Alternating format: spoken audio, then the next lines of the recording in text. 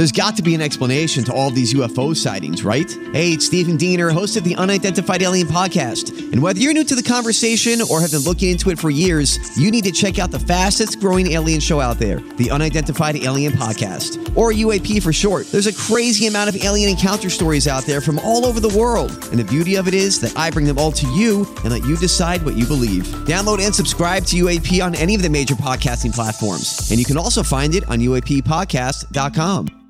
Yes. Welcome into another edition of the Tim McKernan Show here on the Inside STL Podcast Network from the HomeLoanExpert.com studios. I am your host, Timothy Michael McKernan, and it is my pleasure to bring to you, presented by Mark Hanna of Evergreen Wealth Strategies, our guest this week, native St. Louisan, Francis Howell grad, Duke grad, and now a PGA Tour winner, Adam Long.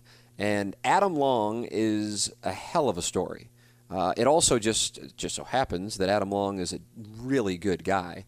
And his story is one that I would imagine, even if you're not a golf fan, you're going to love listening to, because this was not the proverbial, he was expected to do great things on the PGA Tour, expected even to be on the PGA Tour.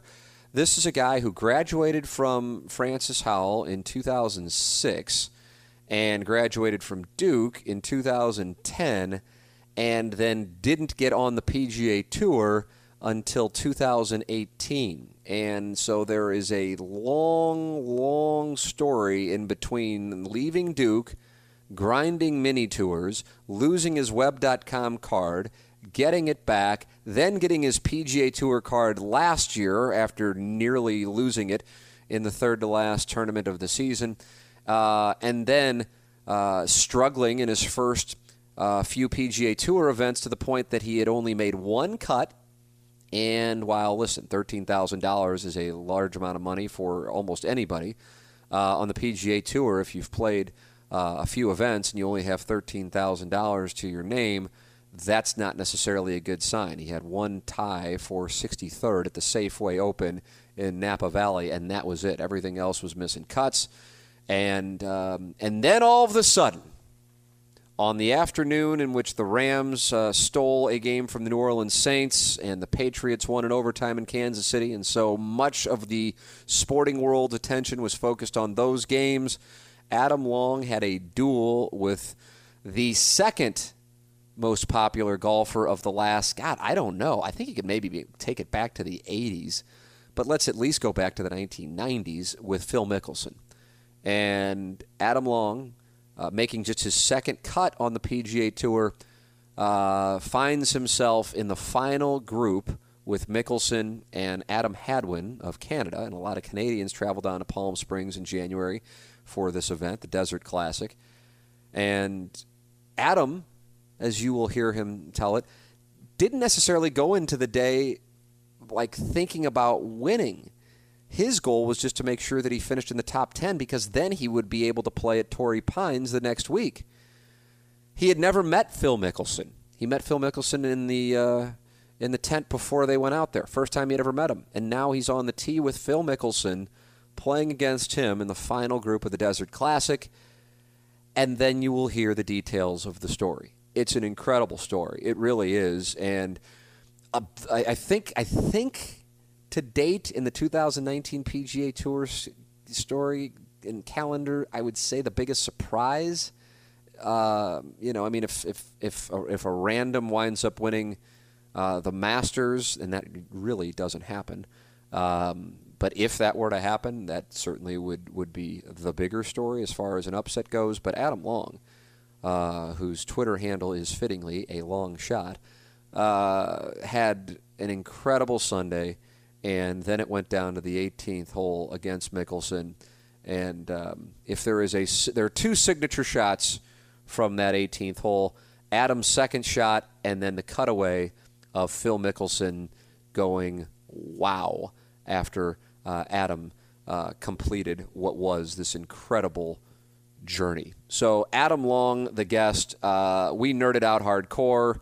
I feel like he may have taken a shot at my golf game, but I don't know why he would. I only told them about a round I had recently in which I had 41 putts. To me, I think that's the tour average. I think guys average about 2.5 putts per hole out on tour. So I don't know why he would make light of that. But he also kind of talked about, I know there was a lot of parents with young golfers, a lot of guys who were golfing themselves, a lot of ladies who were getting into the game. And so talked about, his variety of experiences and some things that he does that has led to his success. I loved the interview. I nerded out hard. I mean, to give some background, as I always do, and maybe too much, but we started, I think, probably at 110, and we only now at this point have one car down in Jupiter, Florida, and as my in-laws have left, and so we just have our own car down here, and so my wife needed the car at 240, so we started at 110, and she said, "You'll be back by 240," which I said, "Absolutely." I said, "There's no way I'm going to go an hour and 40 minutes." And then sure enough, it's 2:40, and I'm like, oh, my God, I've gone an hour and 40 minutes. But it was so, like I said, I think this is an interview that even if you're not a hardcore golf fan, you'll love his story, and you'll appreciate him. And I think the thing that I took away most from it is his mentality, which is so important in the game, and just how even-keeled he is, and like how he didn't seem to ever get worried throughout this whole process, which was, again, not like a year process. It was a long process. Just really a good guy, an impressive guy, and if you're looking for somebody to pull for at the Masters, you now have somebody, assuming you're not submitting 150 DraftKings rosters. So he is presented by Mark Hanna of Evergreen Wealth Strategies, and our studios for this interview at PGA National Resort. You can check them out at PGAResort.com. That's where the HomeLoanExpert.com studios were for my conversation with St. Louis and Adam Long, now PGA Tour winner Adam Long, the HomeLoanExpert.com studios at PGA National Resort. Start planning now. You'll be so happy you did. It might even put you in a good mood. I know it does for me. Like when I'm starting to head back from spring training, and I'm like, oh, it's got to be another month or two before the weather warms up in St. Louis. What I do is I start planning next year's spring training in March or April in advance. Here is the deal. If you've never done it before, the place to stay is PGA National Resort. You like golf? Great. There are 5 courses on the property. 5 courses on the property. 2 driving ranges, all kinds of practice putting greens and facilities for your short game. Not into golf. That's fine. There are pools all over the place, but the main pool at the resort's like a Las Vegas caliber pool with cabanas and a great restaurant, pool bar. It's phenomenal. We've loved taking our son up there, our 1-year-old up there throughout spring training. It's been incredibly fun. A spa. As a matter of fact, Adam and I got done with the interview, and I said, so what do you got going today? And he goes, you know what? Since I knew we were going to be up at PGA, I thought I need a massage. I'm going to go get a massage over at the spa. My wife gets massages over at the spa. I've got massages over at the spa. The place is a spa. And then you have about a 10-minute drive, if that, to Roger Dean Stadium where the Cardinals practice and play throughout February and March. I don't know what else you could ask for. It's PGA National Resort online at PGAResort.com. Plan your spring training trip now for next year, and you'll be very happy you did when all of a sudden it's December and you're going, well, yeah, this cold is miserable and we've got 4 more months of it, but in about a month and a half I'll be heading down to Jupiter, Florida for spring training, and I got that to look forward to. Psychologically, which maybe is a theme of this interview, psychologically, that's a good play. Do it now, PGA National Resort. Ryan Kelly, the HomeLoanExpert.com, is the sponsor of these studios, and he is somebody that when we talk about buying a home or refinancing a home, I don't even have to say it at this point. I'd like to think you just know. You go to the HomeLoanExpert.com. You're going to save money, but I think outside of that being number one, number two, I think people know at this point that the process is going to be handled so well that you don't even have to sweat it. It only takes 5 minutes to get pre-approved, and it's free. And refinancing with paying off credit card debt and shortening the length of your loan and skipping a month or two of payments, no out-of-pocket costs, and getting rid of that risky line of credit, all of those things, those are all great positives. And you can do it with Ryan Kelly and the HomeLoanExpert.com team. Ryan Kelly, the HomeLoanExpert.com, the sponsor of our studios. And it was those very studios at PGA National Resort where PGA Tour winner Francis Howell-Grad, Adam Long, and I talked it over here on the Tim McKernan Show. Adam Long, presented by Mark Hanna of Evergreen Wealth Strategies. All right. I got to tell you something. I'm so excited to interview because I've gotten into golf nerddom and I'm so happy for you. And then I told people I was interviewing you, and I've been lucky enough to have Senators and Cardinals. Mike Schultz, the guest that's running this week, and Dexter Fowler was on a couple weeks ago. And people, I can't wait to hear from Adam Long. They're fired up to hear from you. So look at this. You've gone from guy who's grinding to guy that people can't wait to hear from. I'll take it. Yeah. Fresh off of Augusta, too. Not the Masters. You're on your way, but you were at Augusta playing the last couple of days. Had you played it before? I have. So there's a member there that was a Duke alum who invited me after I graduated in 2010 to play. So I had gone and played it in November a bunch of years ago, and then I've been to the few Monday practice rounds when I was in college. So that's been my experience so far, but this was a totally different one. So what was this experience like as a guy who got that? I saw that on your Instagram, as a guy who got the invite to play in the Masters now as you are a tour winner. Surreal, honestly. I mean, it was a fantastic experience to be pulling in the gate there as someone who is going to be playing in the Masters, to prepare for the Masters, not this one-day experience of like, I just want to soak it all in, but this was like, I'm here to prepare for a golf tournament. Like, it was just unbelievable. How was it different for you when you actually got out there, knowing that you're playing in the Masters as opposed to like, I get to play Augusta, you know? Yeah, I think the first time your eyes are open wide and you just can't believe that you're even there. And I think this time it was like, okay, I'm here. I had been there before, so a little bit of the initial shock wasn't there this time, but it was pretty work-like in a lot of ways. I mean, it's still back and forth of like taking in the moment and imagining yourself playing in the tournament to let's talk strategy and what we need to learn. So you're fresh off of that. You're fresh off of playing the Players, fresh off of a top 10 finish at Bay Hill, and of course what has become in talk of actually what might be the shot of the year, which I happened to be watching live when it happened at the Desert Classic. So this has been a hell of a 2 months, but it goes well beyond that. And that's what I want to get into, is somebody who's really gotten into the game again. I played poker for 10 years, so I didn't play golf for 10 years. Stupidest thing going. I have no idea. I barely played in my 30s. But now getting around some guys who you know and you've played against in St. Louis, I'm always curious how it started, which I realize is a very generic question, but like I'll talk with Skip Berkmeyer, for example. He goes, I was on the range at 2 years old because of his mom.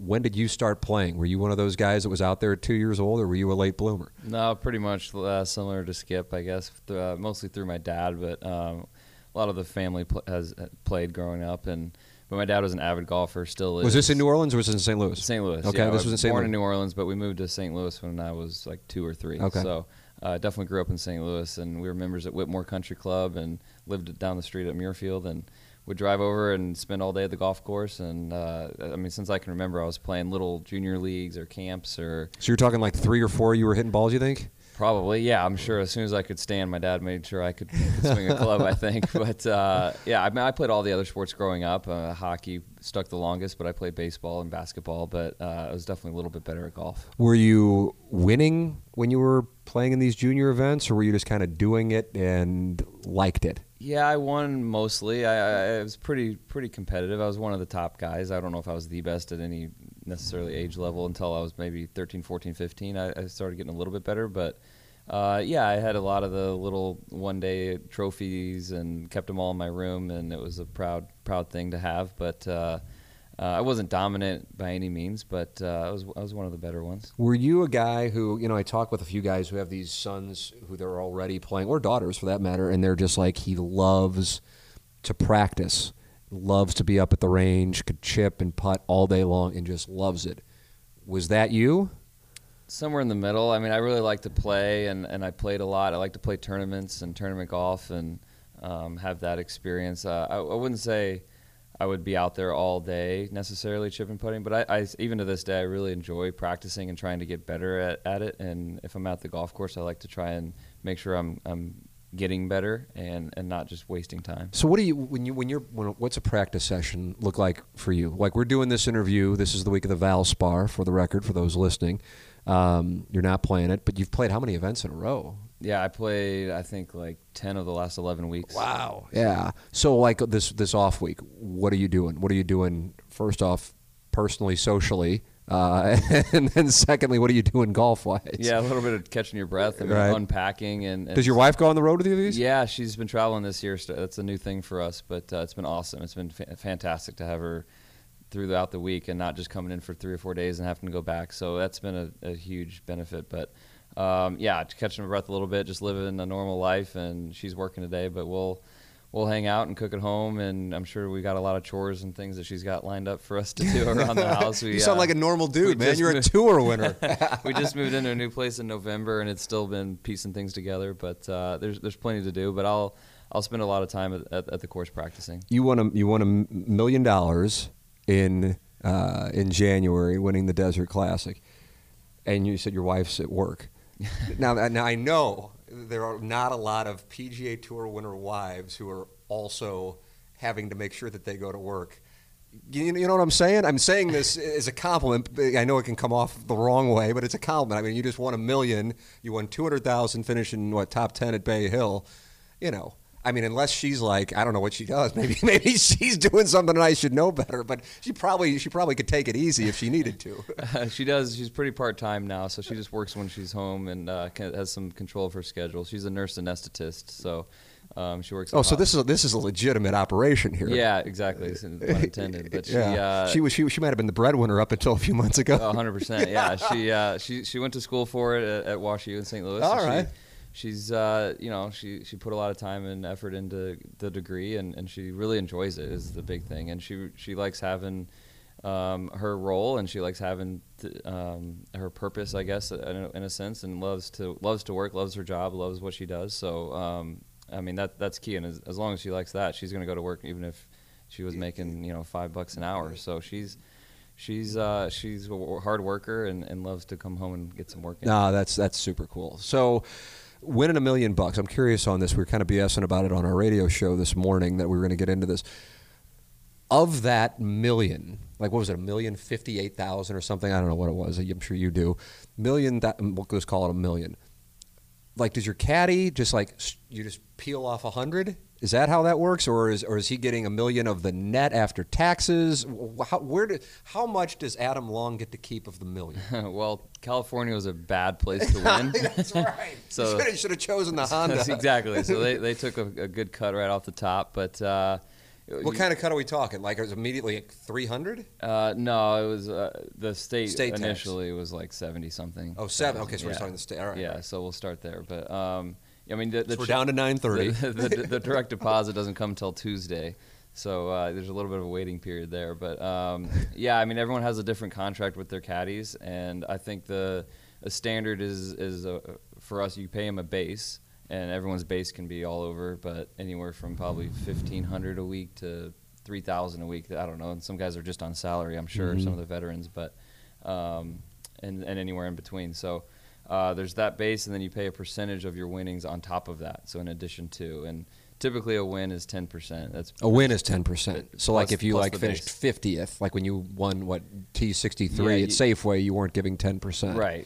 Okay. I mean, everyone has all different kinds of contracts, but anywhere from 5 to 8%, I'd say, is pretty normal. Okay. On top of a base, whatever. So your caddy obviously had a lovely afternoon. He was happy. He's doing okay. So. What else? Now there's expenses. I saw Pat Prez on Faraday, and he's going, people don't realize about us on the tour is, unlike Major League Baseball or NBA or NFL, we have to pay our own expenses to go play these events. Absolutely. So what kind of expenses are we talking? I mean, that week, you're paying for your airfare. We came from Hawaii the week before. So, it's both Emily and I both were flying from Hawaii, and we had an Airbnb for the week, a house down in La Quinta, and you're paying for that. And obviously any food and any extra stuff on that. Now you do get a courtesy car for the week through the tour, sets it up through the sponsor. And so we had a nice Ford Explorer for the week to have. So usually you have a rental car on the web.com or any other tour, but that is one of the best benefits of the PGA Tour. Is having the car. Courtesy car. Having the week. courtesy whip. All right. So that's good. But, and then any coaching fees that you have set up with your coaches or deals.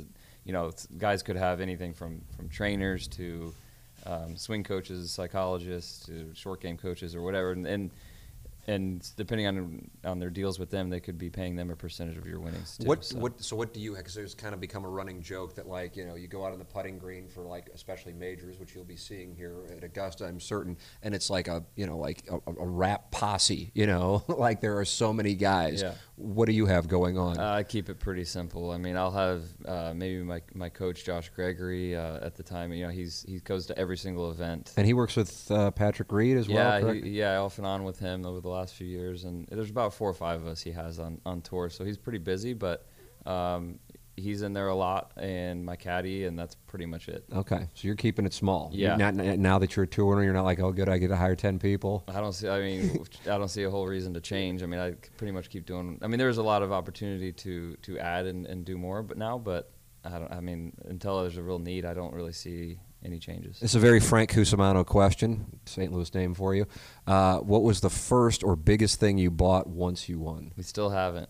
Still haven't done anything crazy. I kept playing, so I played the next 5 weeks in a row or something on the West Coast. So we were pretty busy, and we started. We didn't change anything. Honestly, we're pretty normal. We're pretty conservative, and nothing brash or crazy yet. We just got a new house, and so we're still paying off some student loans, and I mean there's still plenty that we we have to pay for. It's the most grounded tour winner in the history of the PGA. We'll see. I'm home for 2 weeks, so there's a lot of temptation now. So what's your next event going to be? I'm going to play the Valero in San Antonio, and then head to Augusta for the Masters, and then RBC Heritage at Hilton Head. It's very strong. All right, so let's go back to the upbringing. As you know, the St. Louis deal with high schools, it's so messed up, but it's a real thing. So, like, if you were to say, and I know people who are listening to this in St. Louis will totally relate to it. Anybody outside of St. Louis will be like, why are you guys talking about his high school? Okay, the guy went to Duke, and he's playing on the PGA Tour. They go, oh, MICDS, John Burroughs. I'm a St. Louis U High guy. I know all the little stereotypes about each one. Where did Adam Long go? I went to Francis Howell High School. Yeah, and proud of it, I know. Yeah, absolutely. The original, not exactly. Central, not North. Not the remix. This is the one. Exactly. But, I mean, Francis Howell to Duke to the PGA Tour, not your standard trajectory. So when you go to Francis Howell, you're like, I can't wait to play high school golf. You're kind of like, I don't know, I love hockey, so maybe I'll be what were you thinking at age 13, 14? I mean, I wanted to play high school golf, and had some older friends that were on the Francis Howell golf team that I got, into a little bit and learned a little bit for and knew what to expect. And I wanted to play high school golf. I thought it would be so fun. You'd play so many tournaments, and I was playing a lot of national events at the junior level. I mean, I was traveling all over the country, all through middle school and into high school and through high school. But there's something about having that team atmosphere and a team whatever aspect for golf. You just don't have that very much. Yeah, that's why people love those team events. They get to see guys get fired up. Yeah. Exactly. And now high school golf doesn't necessarily mean a whole lot as far as getting exposure to colleges, especially in Missouri. I'd say you're going to get the looks from the local level, as anywhere from in Missouri, Illinois, and bordering states, but you're not going to get the national attention if you win the state championship versus a Florida or California or Texas where it's crazy. But it wasn't about that for me. It was just about honestly having a lot of fun and with my friends at high school and seeing how good we could get. Now, I truly don't know the answer to this question. Did you win state? I did not. No, I think my best finish was third and had a fifth. And where would you play? Where would you play the state tournaments in Missouri? We went to Springfield, Missouri. Okay, that's what I thought it was. A few different courses that we played down there. But we had some good teams. I mean, Sean Jasper was really good, a little older than me, but he was a senior and I was a freshman. And we had a good group of guys that for a long time, we were pretty solid. Were there guys when you were in high school that you would look around and go, man, this guy, he's just at another level? Or were you kind of like, I know I can play with anybody? I'm curious what the mindset is when you're moving up this trajectory towards the tour. That's why I asked. A little bit. I mean, certainly on the national level. I mean, I was playing some tournaments with Ricky Fowler and Peter Uihlein, and Philip Francis was a stud then, and guys that are still now killing it. So and when you would see that, like let's use Ricky because he's certainly recognizable to everybody who's listening to this. When you would see him, and still to this day, Ricky and I are about the same height and build, but I mean the dude's a bomber, especially for his size. What would he do when you were 14, 15 and you go, oh my God, I can't believe this guy can do this, and we're the same tournament? Yeah, he and there's only a few others that I played with at a younger age before we were pros that you just knew he had it. Like he was different. Like he was really confident. He was definitely sure that he was either going to win or be real close. And He had no fear. He was really aggressive, and he was really polished at a young age. Yeah, that's the thing. We were talking about it before we got started, and I'm really curious about this because I think this is such a huge part of the game, and people don't think about it. They think about hours on the range or the putting green, but the psychology and the ability to navigate pressure that comes with the game.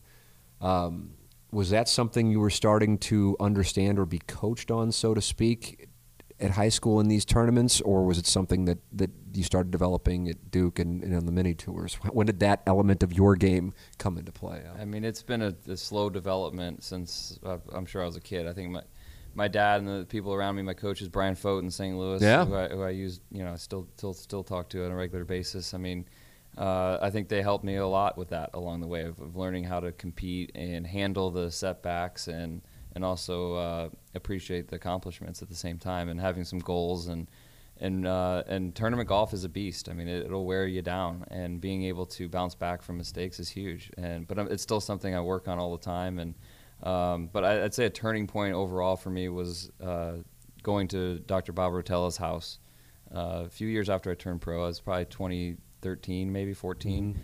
And I went out to his house in Virginia and spent 2 days. And I'd read some of his books before in college and all that. But until you're there in that setting with him and spending a lot of time and hours with him, like, he really hit home the importance of the sports psychology part of it to what succeed. Resonated with you that he said? Do you recall in 2013 really stood out to you, something you took from? I mean, there's two parts to it. I mean, one part would be how you see yourself and the bigger scale of golfers, I guess. You need to have the confidence that you belong, that you love your game just as much, or if not more, than everybody else's, and having a belief that you can be a really good player, that you're an elite level player, and that's part of it. And the other part of it is actually on the golf course and ways to be mentally prepared going into a round of tournament golf, and which is different than going out with your buddies and kicking back with a golf cart than going and teeing it up on a Sunday. And you really need to prepare yourself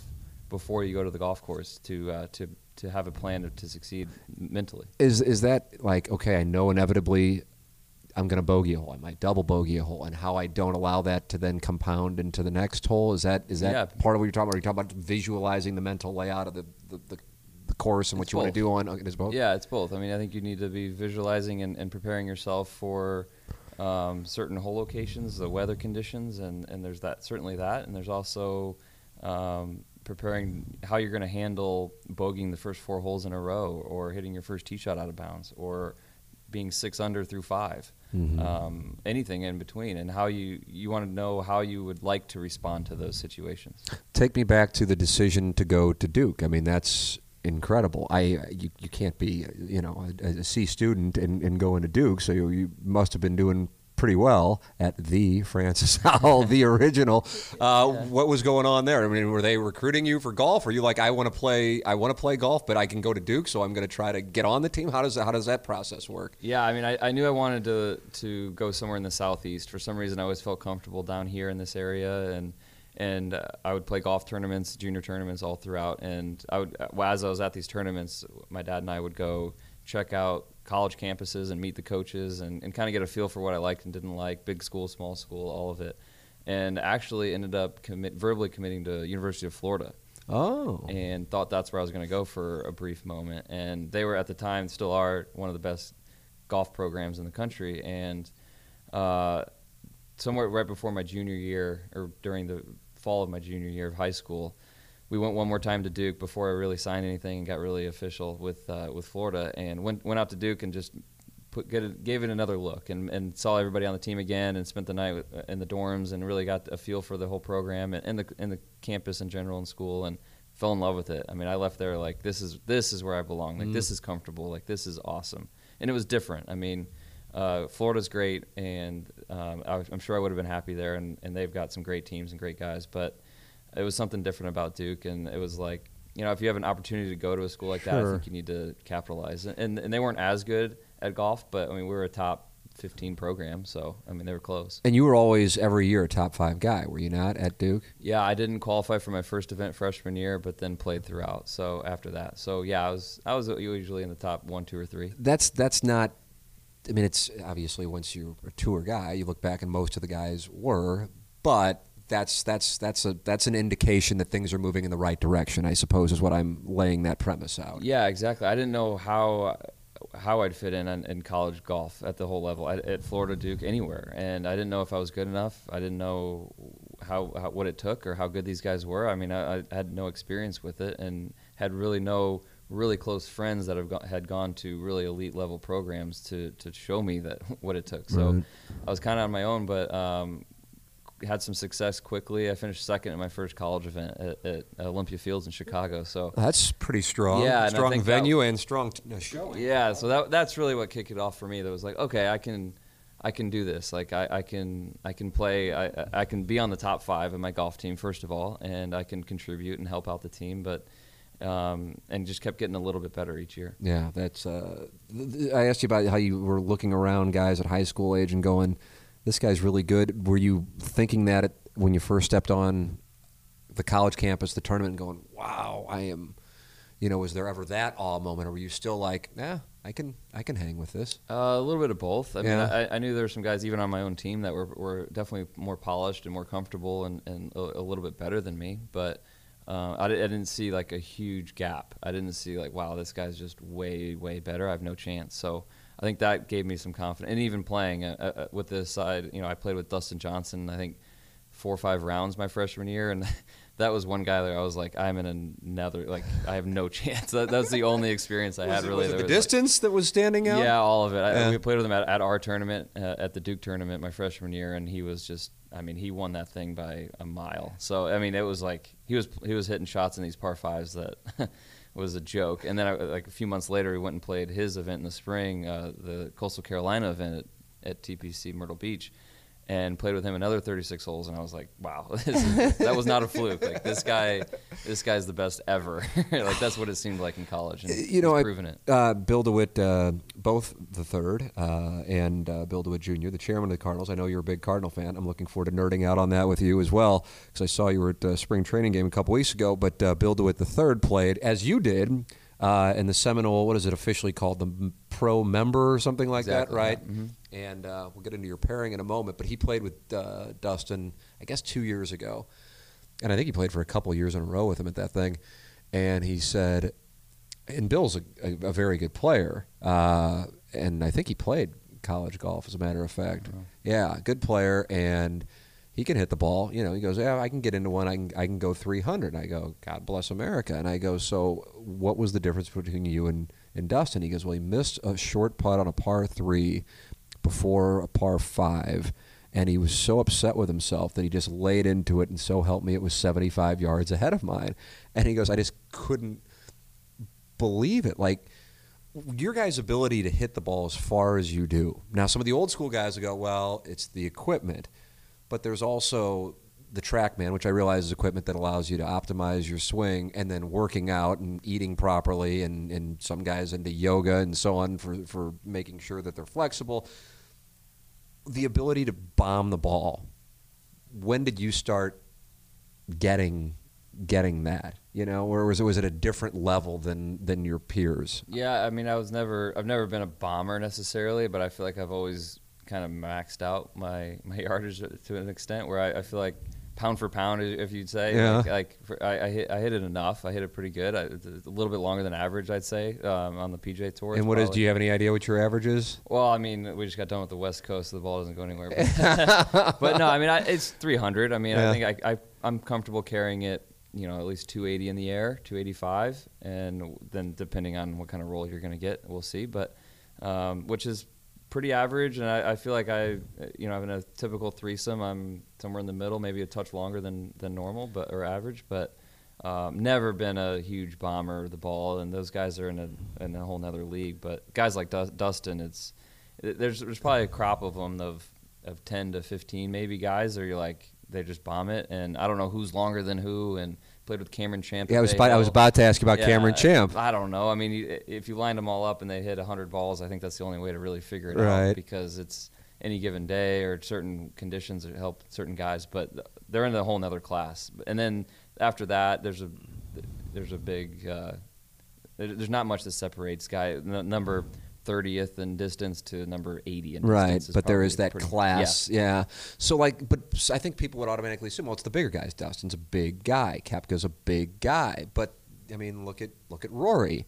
You know, it's not necessarily that. So not that you're going to be able to sit here and lay out for me and the listeners how to hit the ball far, but like, what are the things that you worked on in order to be able to hit the ball? Like, you're not downplaying 300 yards, but you're like, yeah, it's nothing in comparison to these guys.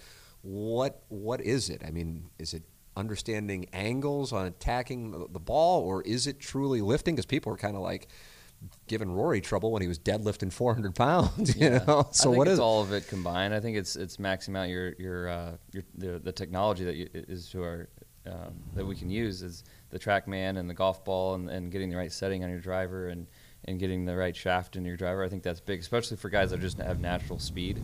But I've never spent time on trying to get longer. I've never worked on trying to gain 10 yards. Really? Never ever? I've never tried to find that extra 5 yards or 10 yards. So probably not the best person to ask. I think I just know that I'm never going to be a huge bomber, and I think I've been more of a guy that's pretty good at everything, and so I just try to work on all parts of my game instead of focusing just on the distance. I mean, now I'm an old guy now at 31. I don't know if maybe I'll need to start figuring that out if I find myself getting shorter and shorter. But staying healthy and doing the workouts and trying to gaining some weight in the off season and some muscle in the right spots. But it's just never been a focus for me. What is your workout regimen? I'm curious on this, legitimately curious. Like, because I know there's a place like right around where we are.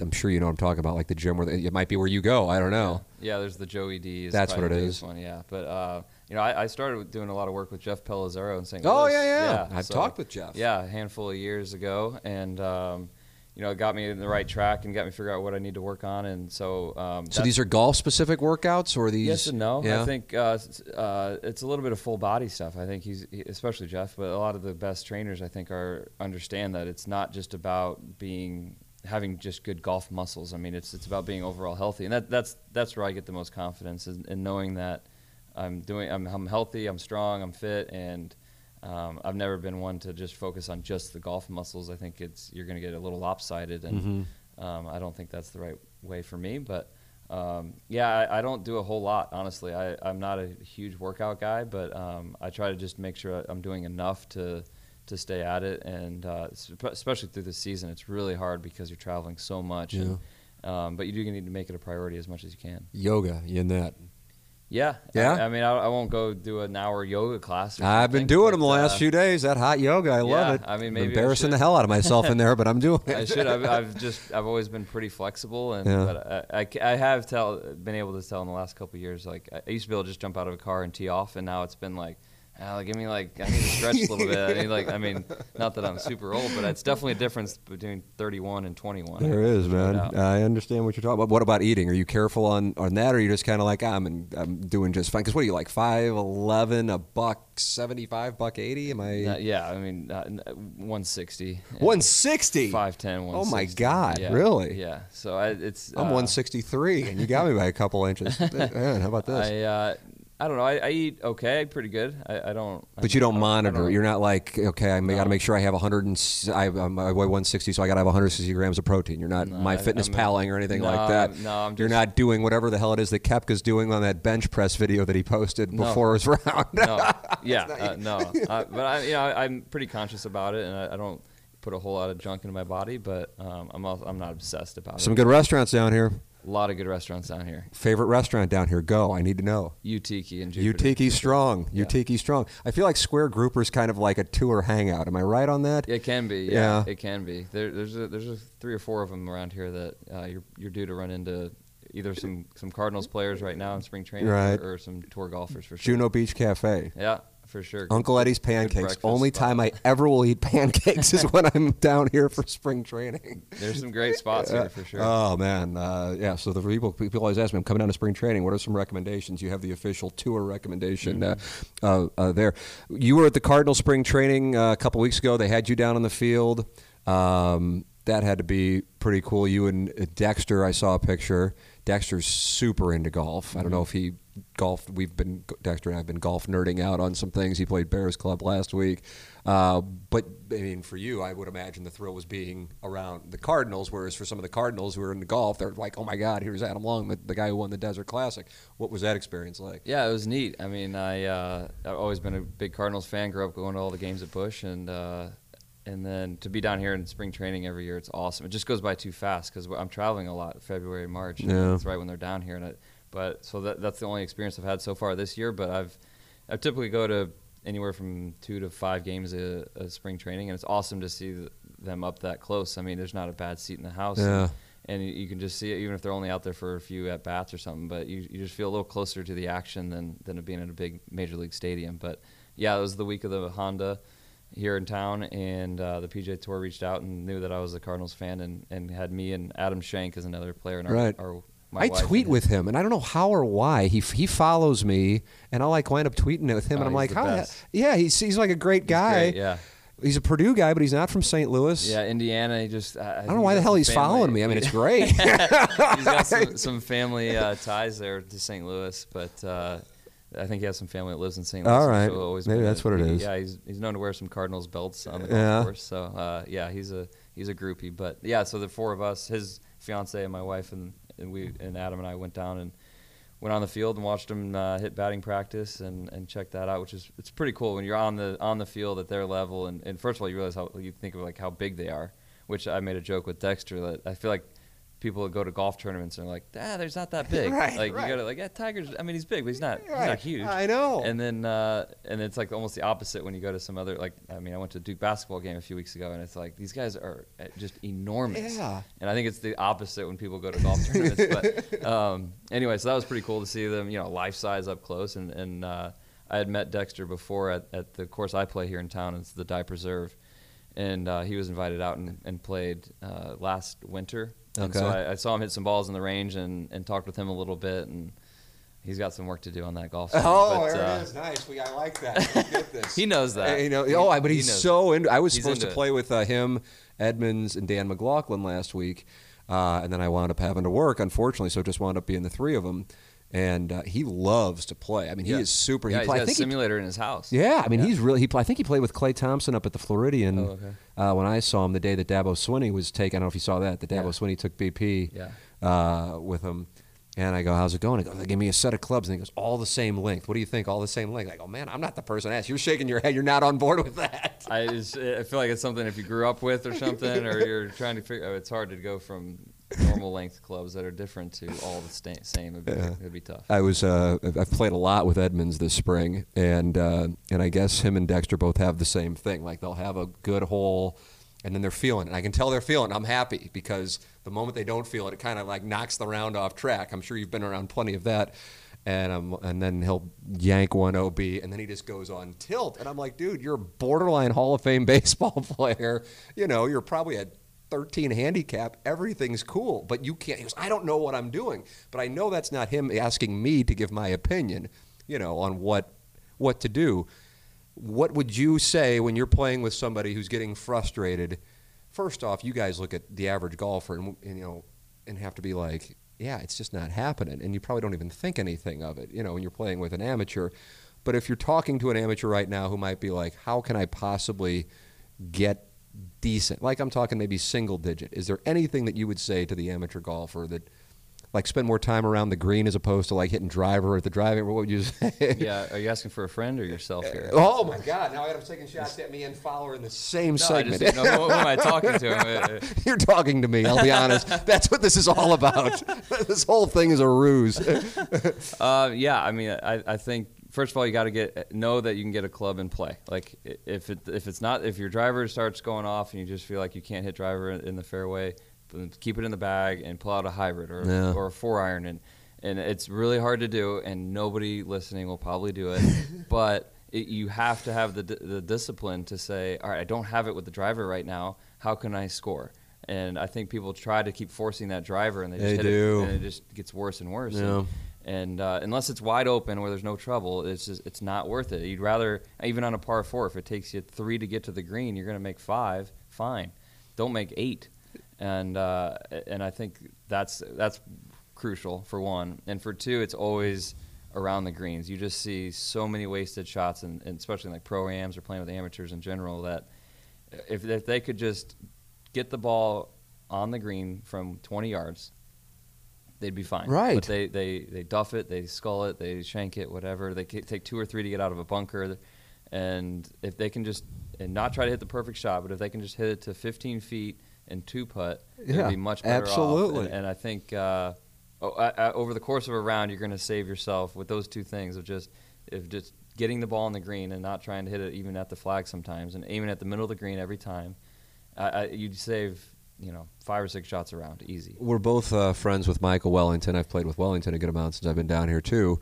And one of the things that, and it's not like it's for you, it's like, yeah, this is chapter 1, man. Not really that impressive. But he goes, look at the green and look at where there's trouble, and then make sure you take that part out of play if you can. A lot of people will attempt to and not be able to move the ball over there, but there's so much of that to think. And so now thinking that way, I've noticed, has helped. And then I've been working with, I'm curious if you know this name, Warren Botke. You don't know the name? No. So he was Koepka's guy from age 11 through 24. Okay. Yeah, I do know.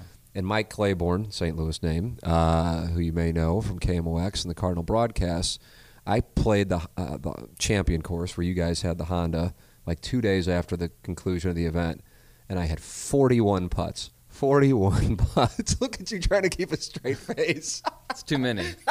You don't say. So 41, but like I was playing with Edmonds, and we got done with number 9. I go, and I keep everything in Golf Logic, just like a total hideous nerd, And I looked, I go, oh my God, I had 4 3-putts on the front. This is a problem. Obviously, those greens were quite firm when you boys were out there, but either way, it still doesn't justify 41 putts. And I saw Claiborne. I said, it's time. I have to see somebody. And he put me with Warren. And I'm like, okay, Warren, Claiborne knows him. He probably only works with, the constituents around here who tend to be a little older. He's going to be impressed by what I bring to the table. Yeah. And, 5 minutes in, he goes, yeah, I almost came up to St. Louis for the PGA Championship on the day of, but I couldn't get a flight that was less than $1,500. I'm like, okay, dude, why would you even think about that? And he goes, but when Brooks said what he said, because I got teary, and I go, what is this guy talking about, And he goes, here, you want to see the video? And I go, sure. And so when Brooks won the Wanamaker, he actually thanked Warren because he's a PGA pro, and then he explained that he had been working, now Brooks is working with, Claude Harmon, I think, but that he had worked with Warren Botke from 11 to 24, and here I am thinking he's going to be impressed by my swing, and he's been working with right. Guys probably got not so much. Yeah, he probably.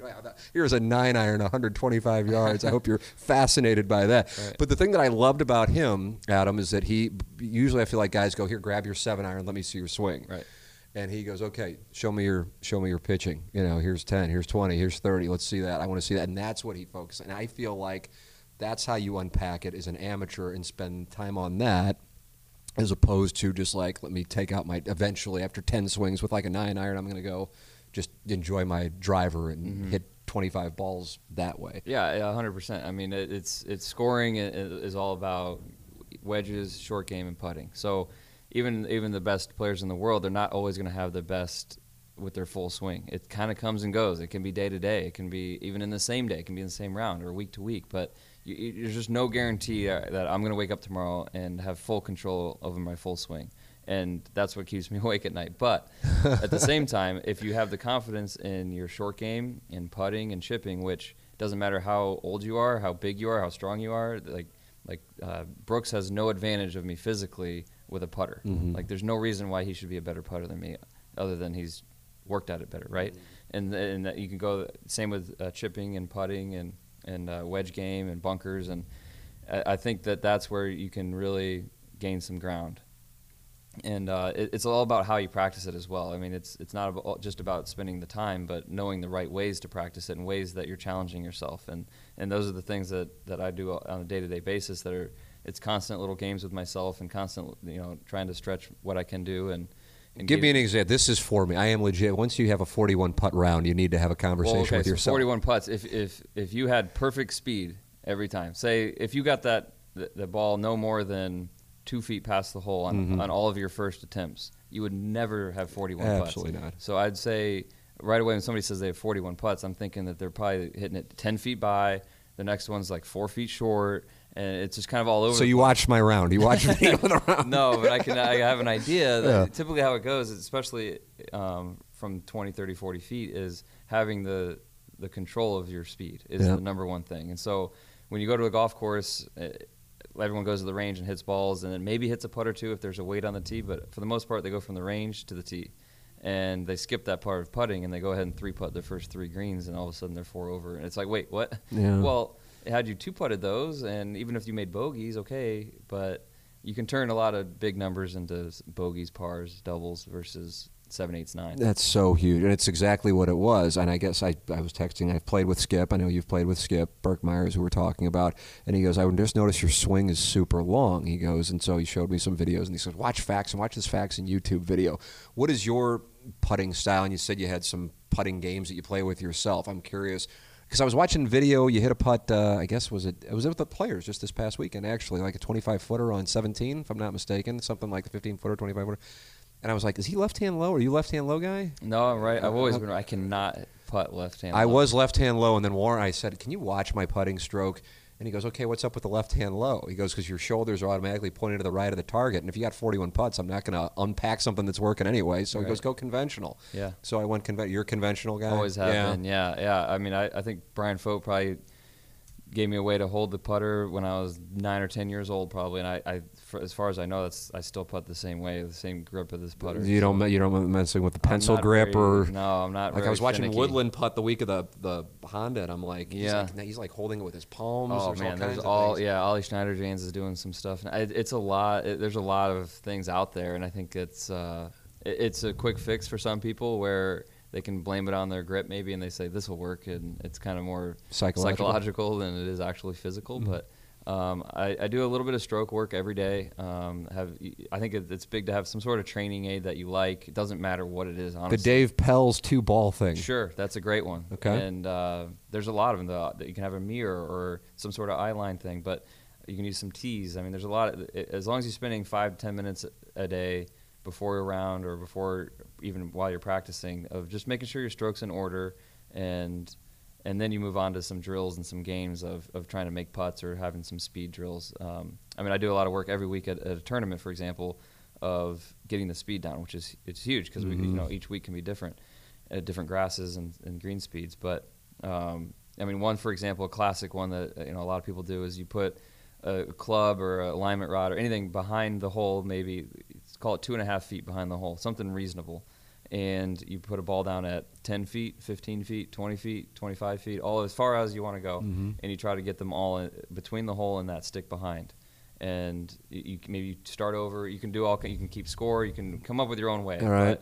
But getting yourself to do a few uphill ones, a few downhill ones, especially from that 10 to 30 foot range. I mean, that's where you really got to be. That's where most of your putts come from anyway. Right. Yeah, that's huge. I like that. Yeah, the putting drills, that's what I was asking Skip. I said, I can't figure it out. And he said, shorten your stroke and here are a couple drills. And I'm like, it's such a huge part of the game. It's effective practice. I mean, it's having some. So you leave the putting green thinking like, okay, I think I got better today. Mm-hmm. It's not if you take 3 balls out there and you're putting around to random holes and you make a few. Right. You have no plan. You don't really. You walk away and you're like, well, I putted for 20 minutes, but I can't really verify that I got better. Exactly. That's such a huge part. But if you have these games and you're keeping score, you can really quantify your practice a little bit. Couldn't agree with you more. When you're practicing, what is your modus operandi, like on a daily, like today, for example?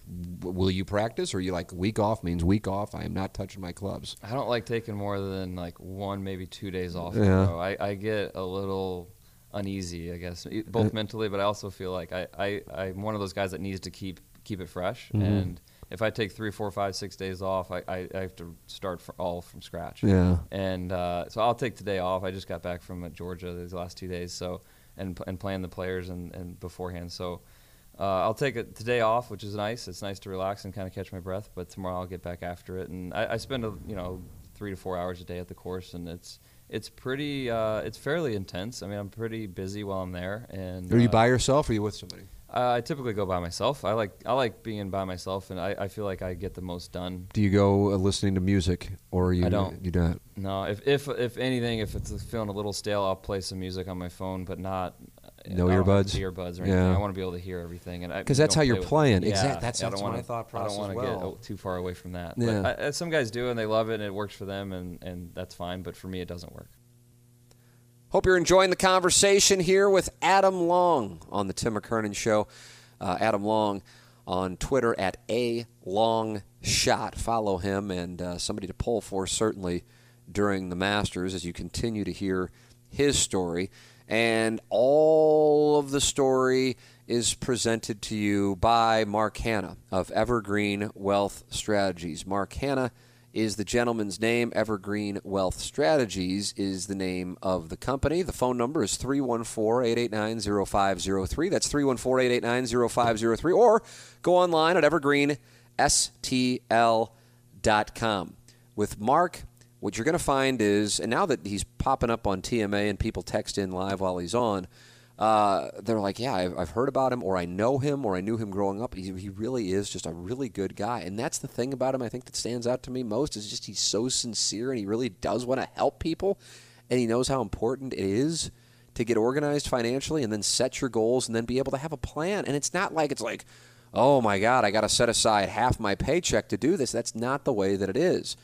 It just kind of becomes something that, yeah, we're getting on the right track. And you just feel better once you have a plan in place. That's what he can do for you. Plus, he's just so good and so sincere that you're going to feel good about it afterwards, after you give him a call. Do so at 314-889-0503. That's 314-889-0503. Or go online at evergreenstl.com. Mark Hanna, Evergreen Wealth Strategies, our guest presenting sponsor here on the Tim McKernan Show. And our guest, Adam Long. So I want to go back to the 18, 19, 20, 21, and reading up on you before we did the interview. I think it was the article John Feinstein wrote, if I'm not mistaken, about your win at the Desert Classic and how your coach at Duke sat you down and communicated to you that you actually could make a living on the PGA Tour. If anything, I would imagine a lot of college coaches have to have the other conversation, which is, listen, you're a great guy, love having you on the team, but it's probably in your best interest to maybe pursue something else. You got the good conversation that so many want to hear. Can you take me back to that? And were you thinking the same thing he was thinking at the time, or were you like, oh my God, this guy thinks I can play on the tour? This is getting real. Yeah, I'd never really. I mean, it's been a dream of mine to play in the PGA Tour, but it always seemed kind of far away. Honestly, it kind of felt like that would just be like unrealistic. It's like a kid saying they're going to be president when they grow up. Mm-hmm. You're just like, yeah, okay, sure, but it was almost like I was almost too realistic. Maybe. I mean, I wanted to. It would be great. It sounded good. I was a big Tiger fan growing up, and it was cool. Golf was really becoming cool in those years, so I really wanted to, but I didn't know if I was good enough, and I didn't want to let myself down by like thinking too far ahead. So I wanted to be a really good college player, and then I always felt like, then I'll decide. When I'm a senior, I'll know more than when I'm a sophomore. But yeah, I played for 3 head coaches at Duke. So my second coach, Odie Vincent, sat us all down in the winter as in my sophomore season, and during the break, and talked about all kinds of different things. But then he also said, what are your intentions with golf? Do you want to play professionally? Or there were a lot of my friends on the golf team at Duke who had no intention of turning pro. They were going to use their Duke education and their connections and all that to go in the corporate world and go live in New York City and do great. And that was fine. That was their plan. And I was kind of somewhere in the middle. I was like, I don't know. That doesn't sound like What were you me. thinking? What was your plan B non-golf Never had plan? one. God bless. And, never had a strong plan A, really. I was literally living day to day and pretty in the moment Duke keeps you pretty on top of your schoolwork. I like to have fun. I would go out on the weekends and do that, but and also golf was a huge priority. So and Duke basketball. So there's a lot to do while you're at school. To like, if you're thinking 3-4 years in advance. What years were you there? 06 to 2010. Okay, so you saw a national championship. Yeah, my senior year they finally won. Yeah, But, they finally won one. There's a guy who went to Missouri. it was it's like, brutal. we finally got to the Elite Eight. So, but yeah, like the coach sat me down and said, and someone who I really respected. He had coached a lot of players on tour now, and Kevin Chappell and others that have gone on to do really well. And he said, I've seen a lot of he played professionally himself. He's been in those circles. And he said, I know you've got the game to do it. And if you keep improving and you're heading the right direction, I know you could make a living, you can have a strong career playing professional golf. And I left there like, wow, and went home that night and really thought about it some more, and I was like, I can do it. And it gave me the confidence maybe that I didn't necessarily have in myself at the time. It's a pretty defining moment, isn't it? Yeah, it really was. And from then on, I paid more attention to it. I kept in touch with some of the alums that were going out and on the mini tours, and some other friends of mine that were a little older, Sean Jasper, John Kelly, guys like that, and who were experiencing pro golf for the first time. And I learned a lot. And so I was a little bit more prepared when I graduated. So what people don't realize, I'm sure the people around the game do, is, wow, this rookie won a PGA Tour event. But we were just talking about your senior year, 2010. You won in January 2019. I mean, there's some time in there. And I'm legitimately curious because the grind of, I don't know what the right minor league, I don't even know what you guys call it, the mini tours, the grind, like Wellington. We were talking about Wellington. He was caddying for Nagel, after Nagel did some great stuff at Shinnecock last year. And Wellington started caddying for him. And he's like, we're driving from place to place, and he's trying to get in the top, 25 on the money list and get his tour card. And, it's so not glamorous. Yes, you're playing professional golf, but you're not playing PGA Tour golf. But you got a degree from Duke, I mean, you're in a different spot than I would imagine a lot of these other guys are. And even though you might not be sure what you want to do with the degree from Duke, you can do something pretty damn good, I would imagine, too, because of that. And you got to be a sharp guy to have a degree from Duke. So take me back to the mini tour days and what that was actually like, because the story doesn't just take us to La Quinta in January. Right. I mean, there's a lot in between. Yeah, there's a heck of a lot. It was awesome. Honestly, it's been an awesome journey, and it's continuing. What a healthy perspective. See, that's why you're good. See, I would have sat here and bitched about it. That's what I would have done. You're like, it was awesome. No, I was broke, and it was awesome. It's some of the best times that I'll ever have, honestly. I just visited with an old college teammate of mine, but Clark Clausen, he came up to the players and had dinner with them, and you just remember all those good times we had not living in our cars, but driving week to week on the eGolf Tour, the Hooters Tour, and doing some Monday qualifiers. And I mean, we did it all, and it's kind of a band of brothers in a sense, and became friends with people you didn't think you'd be friends with from other colleges and ACC rivals and SEC teams, and it just became a cool niche of guys that you end up traveling with. And went to a trip in Morocco with the eGolf Tour for 2 weeks, and there's 100 of us that went over there, and we left there all really good friends. I mean, it was pretty cool, and we're all having the same goal, and we're all competing, and I had success on those tours too, which helps with your, overall comfortable, but your confidence as well. Like you're going in the right direction, and qualified for the U.S. Open. In 2011, right? Yeah,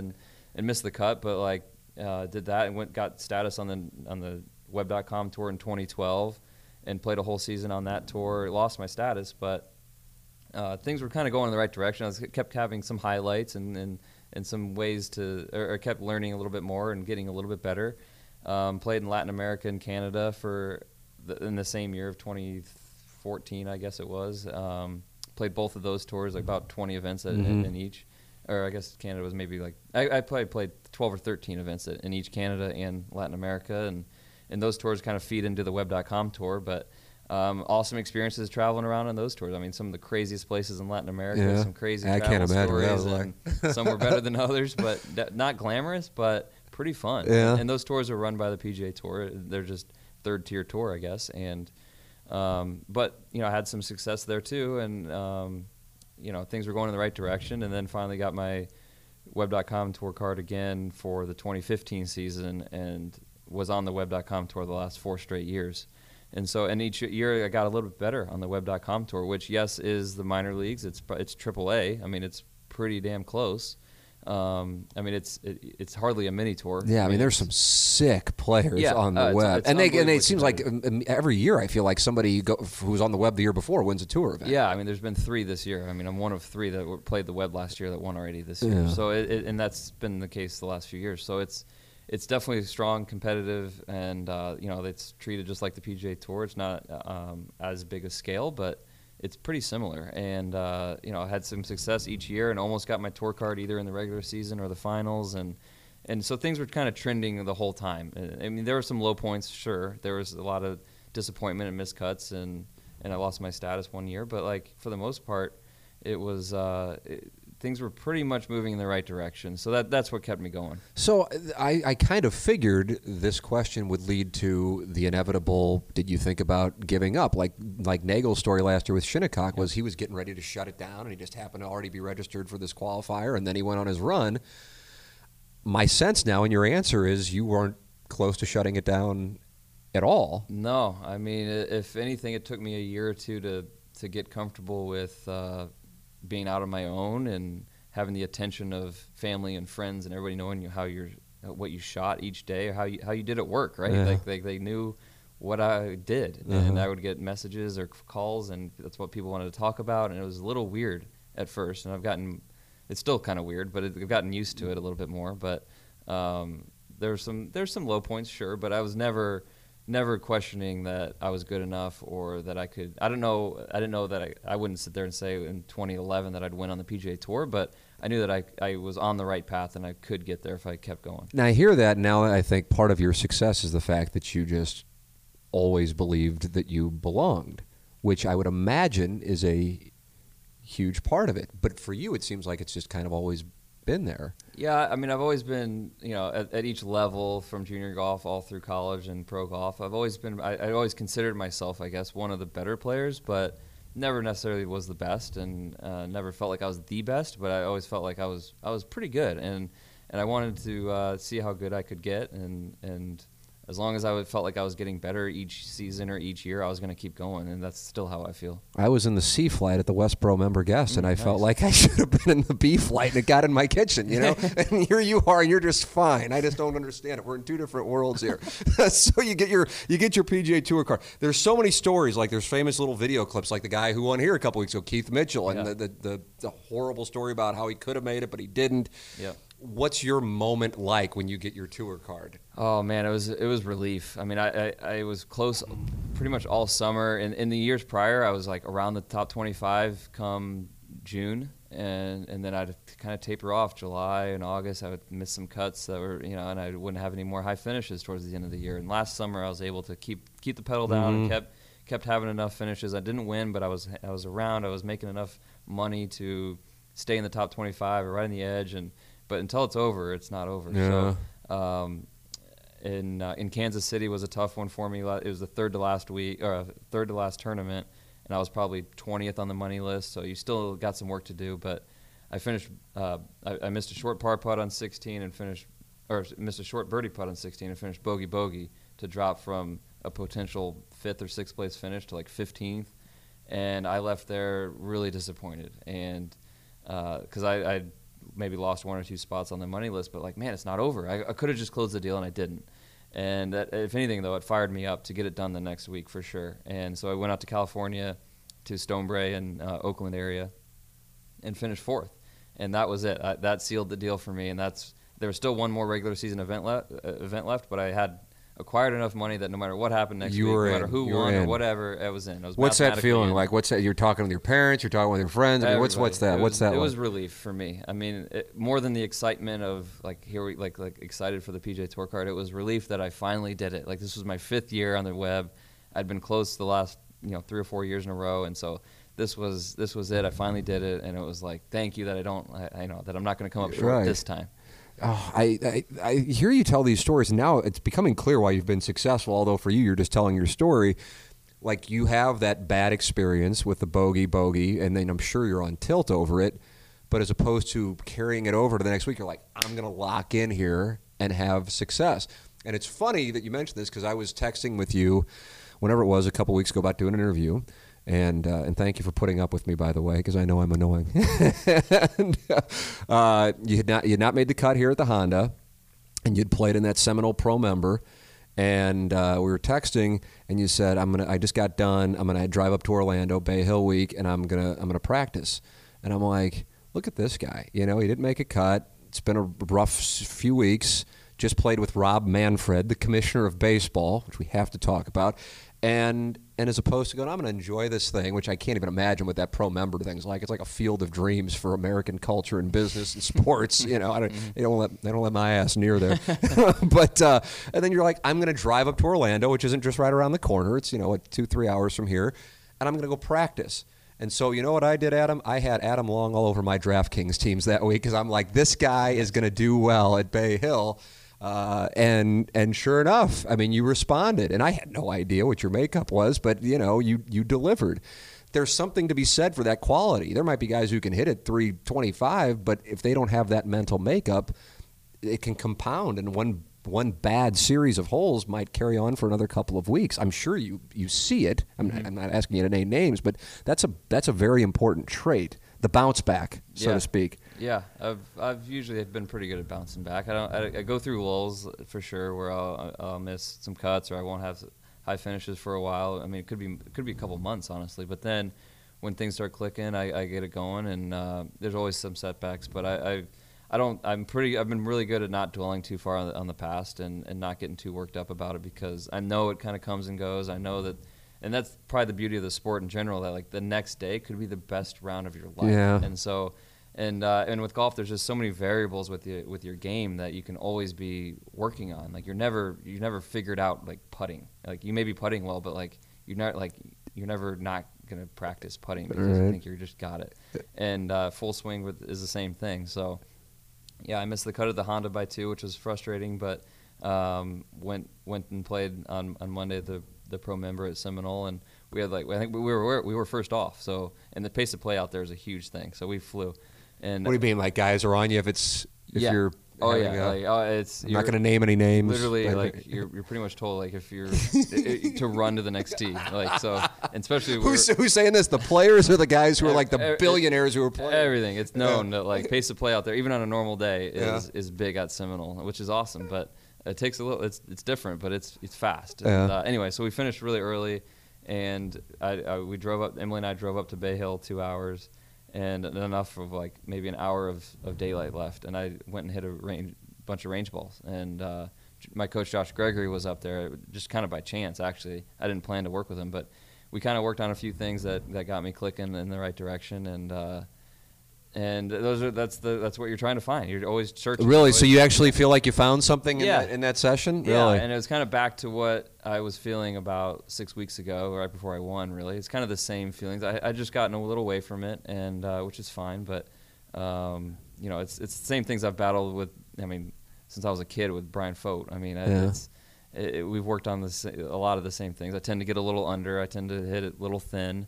And just trying to stay on top of it and covering it, which sounds easy, but it's hard for me sometimes. And anyway, so yeah, I hit a bucket of balls until dark, and also a lot of these courses are new to me. They're all brand new. Right, I had played Bay Hill once in my life before, and a year ago actually, but for the most part, this is my first look at a lot of these courses. So I don't really have a whole lot of time to like take Monday off and spend a whole day traveling, and then I just have Tuesday. Wednesday's a pro-am that I'm not typically in. So you can't play the course. So I only get Monday and Tuesday to look at these. Mm-hmm. So and I that's try to take advantage of it. It's so important. People don't think about that stuff. The ability, the course knowledge, the local knowledge of that stuff. It's such a huge factor. That's a big deal. Yeah, and courses that some of these tournaments have been around for 40, 50 years or something. But some of these guys have talk about the veterans of Phil Mickelson or Tiger or something, or even guys that are my age that have been out here for 10 years, like Ricky or something. Mm-hmm. These guys have 50, 60 rounds on me on these courses in all different conditions and weathers and pin placement. And so it's like I'm a pretty good step behind, and I know that going in. So I feel like I need to take advantage of my Mondays and Tuesdays. So the start to the PGA Tour career, how would you characterize it? Rough? Is that fair or is it not fair? Yeah. Because there was one check. Yeah. And that was the T63 in Napa, am I correct? Yeah. Mark Mulder, Cardinal, playing in that thing. Did you get to see him play at all? I saw him warming up on the range and stuff. So he had some good stuff. Yeah, I've had him on this show. And I said to him, do you ever think about playing like on the Champions Tour? And he goes, what people don't understand, he goes, because he plays with Pat Perez and Ches Reavie out in Scottsdale. Kyle Oesch, a good amount as well. And he goes, these guys shoot 65, and they're not even paying attention. I can have a great round and maybe break 70. And I'll be like, man, I might have beaten him. And then they're like, no, I shot 65. And they're not even really paying attention. You know, it's just like, it's effortless. He goes, it's like the equivalent would be an A-ball player coming up to the big leagues. And they might get a hit 1 out of 20 at bats. But you just don't understand the gap between one level and then the actual tour. Mm-hmm. What are your thoughts on that? Yeah, I agree. I mean, it's especially in that there's a lot of great athlete golfers, and I mean, I had a cool experience with Jeremy Roenick at his house during the Waste Management. And oh, really? Yeah, we had a cool. What were you doing? We talking Blues Blackhawks or what? A little bit, yeah. We FaceTimed Brett Hall, so that was cool for me. Oh, he was sweet. my childhood hero. So Hall can play a little bit. Yeah. So hopefully we'll get a game sometime. But anyway, we talked a lot about that. And he said, you know, people like him, including himself in the conversation, think they're pretty good golfers and all that. And people say Champions Tour stuff and all that, and they're like, no, it's a totally different level when you're talking about some of the best players in the world at what they do. I mean, there's some really good golfers who play really good other sports, but like you can't play professionally. It's certainly not at the top level. So there is a difference there between being the best at your club or best at to playing competitive tour golf, traveling, and having your game travel is a little different. Marcus Allen has been a guest on the podcast. I don't know if you knew he lived in St. Louis. Mm-hmm. Yeah, he lives in St. Louis, Illinois, but he's over and plays quite a bit. I played with him a few times. Loves to play. Al McInnes, I was on the range with him on the Sunday morning of the PGA and just BSing. And so when Marcus was on the podcast, I said to him, because he loves golf, and he's obviously a ridiculous athlete, and he was a great baseball player as well as a Hall of Famer in the NFL. And I said, do you think if you would have focused on golf only growing up and not football or baseball, that you could have been on the tour? And he goes, I don't want it to come off the wrong way, but I think so. And so then I was BSing with McInnes. You know, we're watching Brooks, that leaderboard on Sunday morning. Bellry was sick. And we're watching him hit balls. And I said, so you with that slap shot, one of the most signature slap shots in the history of the NHL. So a great motion to start with and obviously some strength in those muscles. I said, if you would have worked only on golf growing up and not hockey, do you think you could play on the tour? He goes, and I told him what Marcus said. He goes, Marcus is a different, he's just such a talented athlete that maybe it's different. He goes, but I just don't think I could have. Even if I would have worked nonstop, these guys just have some things that, that the rest of us just don't have. What is your assessment now, having seen and played with the best of the best, that could an athlete who is great at whatever sport then just work on this and then become? Is that realistic? Sure, it's possible. Sure, definitely. I would never say no, but I think that the gap is bigger than you think. It would take a lot. And Steph Curry was played the last 2 years. Yeah, he played on the Web.com event. Yeah. And were you out there with him? Yeah, last year I was. The year before I wasn't. But he held up. The first year for sure, and then last year he had that second round in the 80s. But, that's really impressive actually, because that is a tournament setting. And now you don't know. You don't know, but to travel and to have that be your life, and you're playing different courses and in the ropes and the spotlight, and preparing for events Monday, Tuesday, Wednesday, and then getting there Thursday morning, and until you're doing it, it's hard to know. But I would venture to say no. Yeah, no, understandable. I think that's a fair answer. I've had a few people now say that since then. So the start is not what you would want, I would imagine, if that's a fair way to characterize it. Are you starting to? You're newlywed at this point. 10 months into your marriage, your wife's grinding through it with you. Experienced the high of getting the card, but now it's not started off so great. What are you thinking as it's not happening out of the gate? What's your emotion? It was stressful because coming from the Web.com category, you're not guaranteed to play in every event. You're not guaranteed to play in even the regular PGA Tour events. You're not going to get into like the majors, WGCs, some of the invitationals, but even a regular PGA Tour event doesn't have everybody who came from the Web.com in the field. Right. The easiest way to describe it would be there's typically, let's say there's 140 guys in the field. 125 kept their card last year, and then there's 50 that came from the Web, actually. 25 regular season, right, and 25 finals. Well, that's 175. Somehow it doesn't add up at some point, however many you throw in there. You talk about sponsor exemptions, Monday qualifiers, and in certain spots, of that 140, it becomes 120. There's actually not enough room for everybody. So there's more members than there are playing every week. And where you are in that Web.com category matters. If you're number one, you're going to get into a lot of the stuff. And if you're number 50 of that reordering, you're not going to get You're in into a lot. trouble. And so right. I was towards the bottom. I started out right in the middle, basically, and I was first alternate for Mexico, and was second alternate for Vegas. Didn't get into those in the fall. And there's only 5 events in the fall, and I played 3 of them and missed the cut in 2 and made the cut in the Safeway. But and the other ones, I'm on site, I'm there, I want to play, but I didn't get in, and it's so frustrating. And you're it's not like they comp you for that, correct? No, You're I paid for everything. You're out there, you're on the hook for your flights and your house or your hotels, whatever. And it's but more than that, you're not getting the opportunity to play, and then everybody ahead of you who you need to pass is playing, so they're getting the opportunity to play, and you're not, and it's very, very stressful. And there's no guarantee that I was going to get into the first event of the year to start the new year. Would be Sony in Hawaii. Mm-hmm. I mean, I'm going through Christmas outside looking in. It's like, you're starting to get worried? I mean, you said it's stressful. Yeah, Are you getting worried? Okay, absolutely. you're worried. Yeah, I was worried. I was stressful. I was frustrated. And you do your best not to look at it. You know you're going to get your opportunities, right? The better way to look at it is to trust that you're going to get your starts. I knew that I was still going to somehow play 15, 20 events. But, I mean, when you're not playing them in the first half of the year, you're like, well, I'm way behind the 8 ball.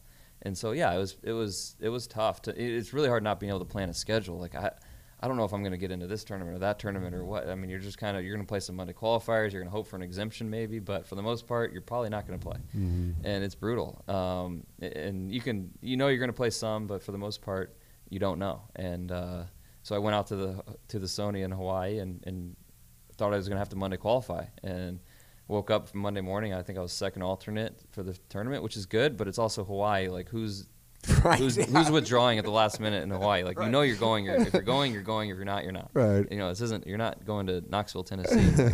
It's pretty hard to get to. So anyway, teed off in the Monday qualifier. Emily was actually caddying for me, which was the first, but I was like 2 under through 3. I'm like, all right, maybe, you know, I'll just Monday my way into this thing, you know. But they called me off the course and said I got into the field. So you're excited. And what had happened? What? What had happened? Who? I don't even remember. You don't remember? Kevin Na maybe withdrew. Oh, yeah. And somebody else, I forget. Okay. Maybe played well the week before the tournament champions and withdrew late. But okay. I forget exactly the circumstances. So they call you off the course? I didn't care. Yeah, exactly. You're thrilled. I'm in the field, right? Right. So, I go prepare for the Sony and missed that cut by 2. But things were going in the right direction. I just played my first event in a while. I went through all December without playing anything. So went to Palm Springs a little early, and there's 3 courses out there. I'd played 2 of them before, but there's a lot to learn. So, but I went out there and kind of found something, I guess you could say, and felt like my game was in the right place, and the rest is history. Yeah, well, I got to get into that, though. So you start things off with what on Thursday? Oh, I bogeyed the first hole. I'm like, oh, you're getting very specific. I like that. Well, I mean, you know that your scores are low at this thing, yeah. and you start off with a bogey. You're like, geez, you know, you never want to start with a bogey, but it's still annoying that, like, here's your chance to play. Right, and like, you're bogey. Come on, we're not going to play like crap again today. Come on. So, what was the problem? The tee shot, the approach, 3-jack. What do we got going on? Bad approach, bad chip, bad putt. It's just not good. So, but anyway, I ended up shooting 9 under first round, and par 72. Yeah, so shot 63 to start, which I thought was pretty good. And I look up the leaderboard, and Mickelson shot 12 under. Yeah.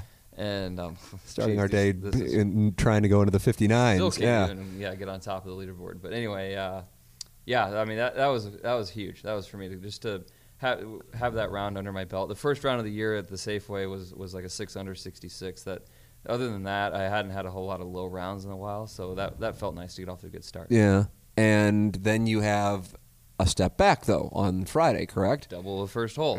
Damn first hole. Yeah, doubled the first hole at the stadium course, which is a tough hole, but shouldn't make double. And but anyway, bounced back to shoot 2 under, which was great. I was happy. It's the hardest by far of the 3 courses, and happy to shoot under par there any day. So I was still right on track. And then a great round on Saturday. Saturday was big. Yeah, I mean that really shot me up the leaderboard, obviously, but.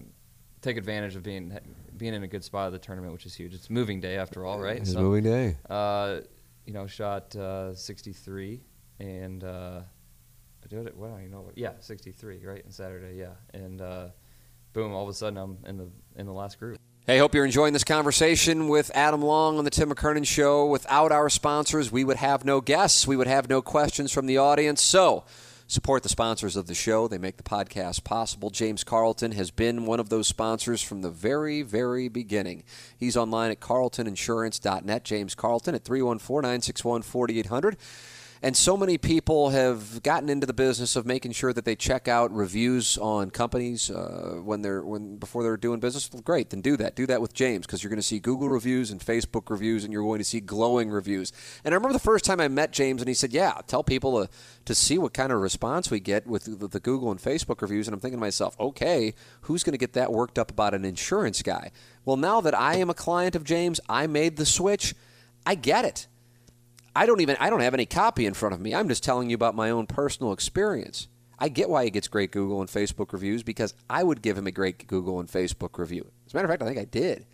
And that's because there's a huge difference between what James Carlton and his staff do and what everybody else does. There's an attention to detail. There's customer service. There's following up on things that you might have let slip through the cracks. And you got to have that with insurance. I mean, you're talking about your home. You're talking about your auto. You're talking about your life insurance. These are really important things. 314-961-4800. 314-961-4800. You're not going to get voicemail. You're calling during business hours. You're going to talk to somebody. He employs a large staff to make sure that when you call, you're talking to somebody. That's not commonplace. It should be. I understand why it's not. Keep costs down, but, it should be, and there's a difference, and that's what he does. That's why he's got to grow in business. 314-961-4800. Or go online at carltoninsurance.net. If your insurance costs a leg and an arm, call James Carlton, State Farm, 314-961-4800. Back to Adam Long here on the Tim McKernan Show. So let me get into this now. Now we're in the final group. And the way that it works, I've learned, is it used to look up, I don't know where, how, or whatever. They would tell you your pairing and your final group or whatever, and how they would find out. Now you guys get texts, correct? Yeah. So now I guess you can I suppose who you're going to be with. I assume just because you can look at the leaderboard and be like, I'm there. It's easy when you're at the top or the bottom, right? To know who you're going to play with, kind of thing. But as long as you know if it's twosomes or threesomes, that could shake things up too. But and at the Desert Classic, they're threesomes. They decided threesomes, most because some guys have the amateur team still playing, so whatever. So they put us in threesomes. But yeah, getting that text Saturday night was pretty cool. I mean, I knew that I was going to be in that group, but you see that text come. And what does it from the say? Tour. It just tells you the tournament name and your tee time and who you're playing with. So. And you see Adam Hadwin and Phil Mickelson. Yeah, and it's pretty cool. I mean, honestly, even something little like that gets you fired up a little bit. This is going to be exciting. Had you met him at that point? No, I hadn't met Phil. I'd played with Adam in the past on the web and stuff, so I knew him a little, but never Phil. And so, like I said, in reading up on this before we got together, that I think it was your caddy perhaps, or maybe it was your swing coach who said, Adam told me that he was more nervous meeting Phil before the round than he actually was once he got out there. So you meet him. Were you nervous meeting him? Not really. I mean, I was excited, and I was pretty focused. I had a nice, good warm up, just like the previous days. And did you sleep the night before? Yeah, I was fine. I mean, honestly, this is why you win. I mean, I was excited and I was excited and nervous and a little on edge, but for the most part, I knew. Is your wife with you? Yeah, okay. That was awesome to have her there. But I knew that if I let it get to me, if you think about it too much, and if you think about the negatives, especially the night before or the morning before, you're done. And I got some nice encouraging texts from some people, and one of them was no matter what happens, you want to go to bed tonight, Sunday night, after the round. You want to know that you gave it your all, and you didn't give up, and you were in the right moment, and you really embraced it. And I took that kind of to the next level to myself of, I'll never know if I'll get that chance again to let alone be in the final group on the PGA Tour on a Sunday, but be paired with a Hall of Famer, one of the best ever, Phil Mickelson. So I really wanted to embrace that and have fun with it and not really think about winning or the moment or what good or bad could happen. I mean, honestly, I needed a top 10 to get into the Farmers the next week. So I was a little protective against that, but I really just wanted to embrace it, laugh, smile, and be over the top happy than a normal round. Oh, this is so healthy. This is so mentally healthy. So the first hole had been a problem, but you started out strong. Yeah. I mean, even Saturday, I made par on the hole, but like I struggled and grinded for par on the first hole. So I'm like, come on, here we go. Let's get off to a good freaking start. And luckily I did. I birdied the first hole, and Phil actually 3-putted the first hole. He had a 3-shot lead. And he 3-putted, and then we all birdied the next hole. But starting out birdie for me was huge. Just kind of settling the nerves. Everything's going to be all right. We're good. I can handle it. Are you guys talking at all throughout this? Yeah. Adam and Phil knew each other decently from before, and then Adam and I, like I said, knew each other. But Phil's smiling, doing the thumbs up thing. Yeah, that whole thing for sure. And the NFL playoffs was going on, so we had a lot of talk. I was on that. tilt that day about that damn Rams Saints game because obviously I don't want the Rams to win. I would assume you're there with me. Same. Well, you were born in New Orleans. I don't know, but were you a Saints fan? No, Not probably really. a Rams fan. Maybe I am now. I don't know. Well, I was that day. Yeah, right. And I was so pissed about that no call. I'm embarrassed by how much it bothered me, and I didn't want to watch anything else. So the thing that calmed me down and that I started tweeting about, I go, hey, if you don't want to watch the NFL right now, St. Louis and Adam Long is like putting on a clinic here in the Desert Classic. And so some of the people who follow me started paying attention to this thing. So you guys are out there, you're BSing about because that was the first game. The Chiefs and Patriots were the second game. So right, so you're out there talking about that. yeah, we're talking about that mostly, but just some other stuff. I mean, Phil had some good stories. We waited on one of the par threes on the front and had some good stories about some guys, and I don't know. So he was cool. Yeah, he was very cool. I mean, not that he was like super interested in me or like asking a whole lot of questions, but he was very outgoing and told some stories and pretty talkative. I had known his caddy Tim, his brother, from before too, but I talked with him some, and it was pretty lighthearted for the most part, which helped. I mean, that was big for me to feel comfortable in that situation and not. I think, honestly, if it was Tiger, it may have been different, especially old Tiger, maybe new Tiger, a little different. But I was fortunate to have those two guys who are very outgoing, talkative, happy people that weren't like super intense and crazy. That helped. But, I felt really comfortable out there, which you only hope that you're going to feel that way. You wish you could feel that way every round. But there was a sense of calmness and happiness that I may have kind of dug up to make sure that I had, but I was fortunate that I felt that way most of the day. So you get to the back nine, and while you're certainly in the mix, I mean, there was a gap there, but then you start turning it on. I mean, are you in your mind like, okay, I got to try I mean, you're always trying your best, of course, but what's the mentality as you're heading down the stretch here, and what was the situation?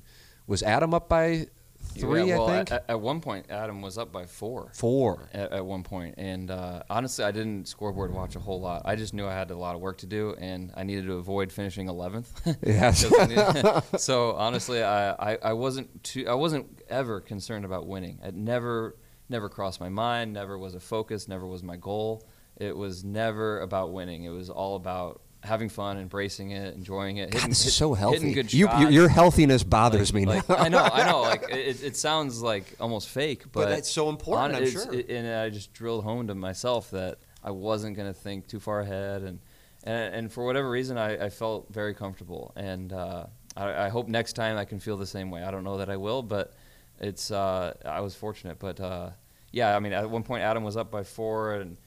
But he made a bogey coming through, and then I chipped in on 12 and birdied 13 and chipped in on 14, and that's when things really got pretty crazy. Yes. And Phil birdied 15. Adam missed a birdie putt on 15. So we go to 16, and Adam and I are tied for the lead, and Phil's one back. And 16's a reachable par 5. Adam and I both hit it up by the green into flub our chips, more or less. It's a tough chip, but we definitely didn't execute. Ended up making par. And Phil's got a I don't know, maybe it was 10 feet for eagle, blows it like 6 feet by, but makes the one coming back for birdie. So now we go to 17, all tied up, and it's an island green, definitely one of those holes that you're thinking about way in advance, and it's smaller than Sawgrass. I can promise you. I don't know what the exact dimensions are, but it looks smaller, and it's got to be smaller than Sawgrass. Not as famous, but smaller. Yes. Yeah. Certainly longer. I mean, it's a good 160. I think that day was 170 something, and Sawgrass at the most, maybe it's 150 at the most, 140 probably. And so, and it's narrow. So like at La Quinta, PJ West, it's narrow. So if you're a little off right or left, you're done. At least with Sawgrass, you can kind of aim in the middle, and you can be off by 10 yards and still hit the green, but not there. And anyway, so we go to that hole all tied up, And honestly, I just want to hit the freaking green. I'm not lying. And I know that, you know, we're all tied up here, but I still thinking about 10th place. And I didn't even know fully that we were tied, but I was pretty sure we were all tied. And you're not looking. Are you consciously not looking? Yeah. Or you're consciously not looking? Yeah. Okay. Yeah. It's really hard on the PGA Tour, especially there. It's everywhere. You have Right. the standard bearer right in your face, yeah. walking along with now you. there's the video there's boards. Video boards and they're everywhere. And you know, I knew I'd look at a few of them, mostly unintentionally, but you can't avoid them sometimes. But without looking straight at the ground. So anyway, we all hit it to like pretty average shots. We all had 30, 40, 50 footers maybe on the last or on 17. And I lagged mine up there. Phil almost makes his. I still at this point I'm thinking Phil's going to do something crazy to win this thing. He's going to hit a hole in one, or he's going to drain his bomb on 17. I don't know what he's going to do, but he's going to win. He's won 40 something of these things for a reason. Everybody's pulling for him, right? Minus the Canadians who are in Palm Springs to hang out. In Palm Springs, which was a surprise to me, but they were everywhere rooting on their Canadian fellow. So, and then I had a small fraction of fans myself, being my wife and my dad that were there on property. But you were represented there. Yeah, a few random cheers here and there, but yeah, way outnumbered. And anyway, we all make par on 17. 18, I hit it a little right of the fairway, which is the miss. I mean, are you tied on? I mean, is your tee shot on 18 tied for the lead with Phil Mickelson? And let's not discount Adam Hadwin. I mean, he's a legitimate player too, but he's not Phil Mickelson. Right. But he's a legitimate player. Yeah.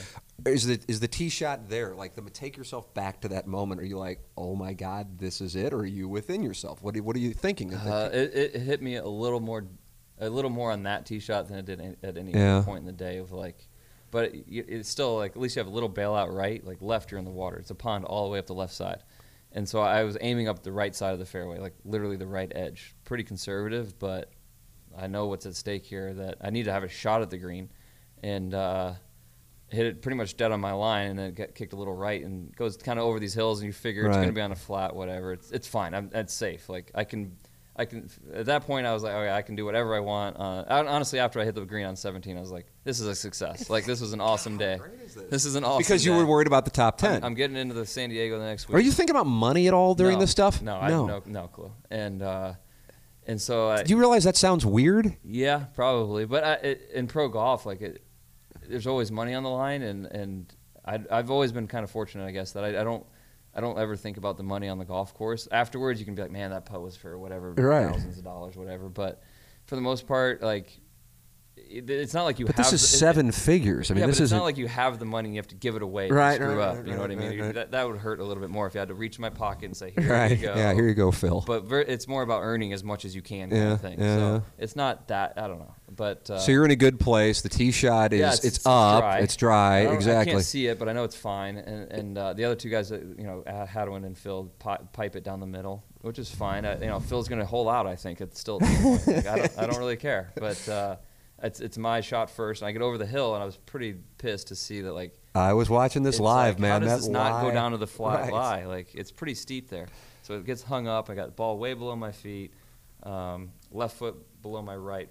Hanging lie and water left. You can bail right, but that's going to be a crazy tough up and down to that left pin.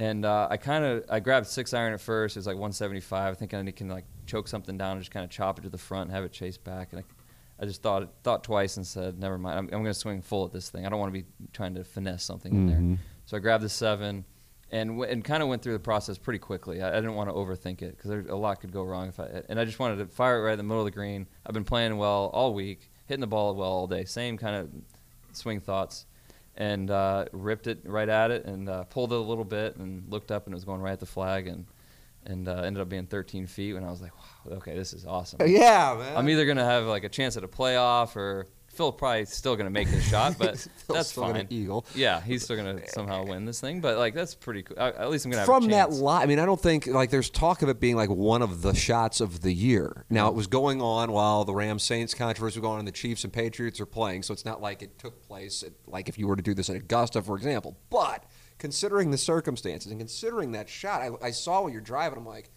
oh, crap. Yeah, me too. At first, I was like, oh man.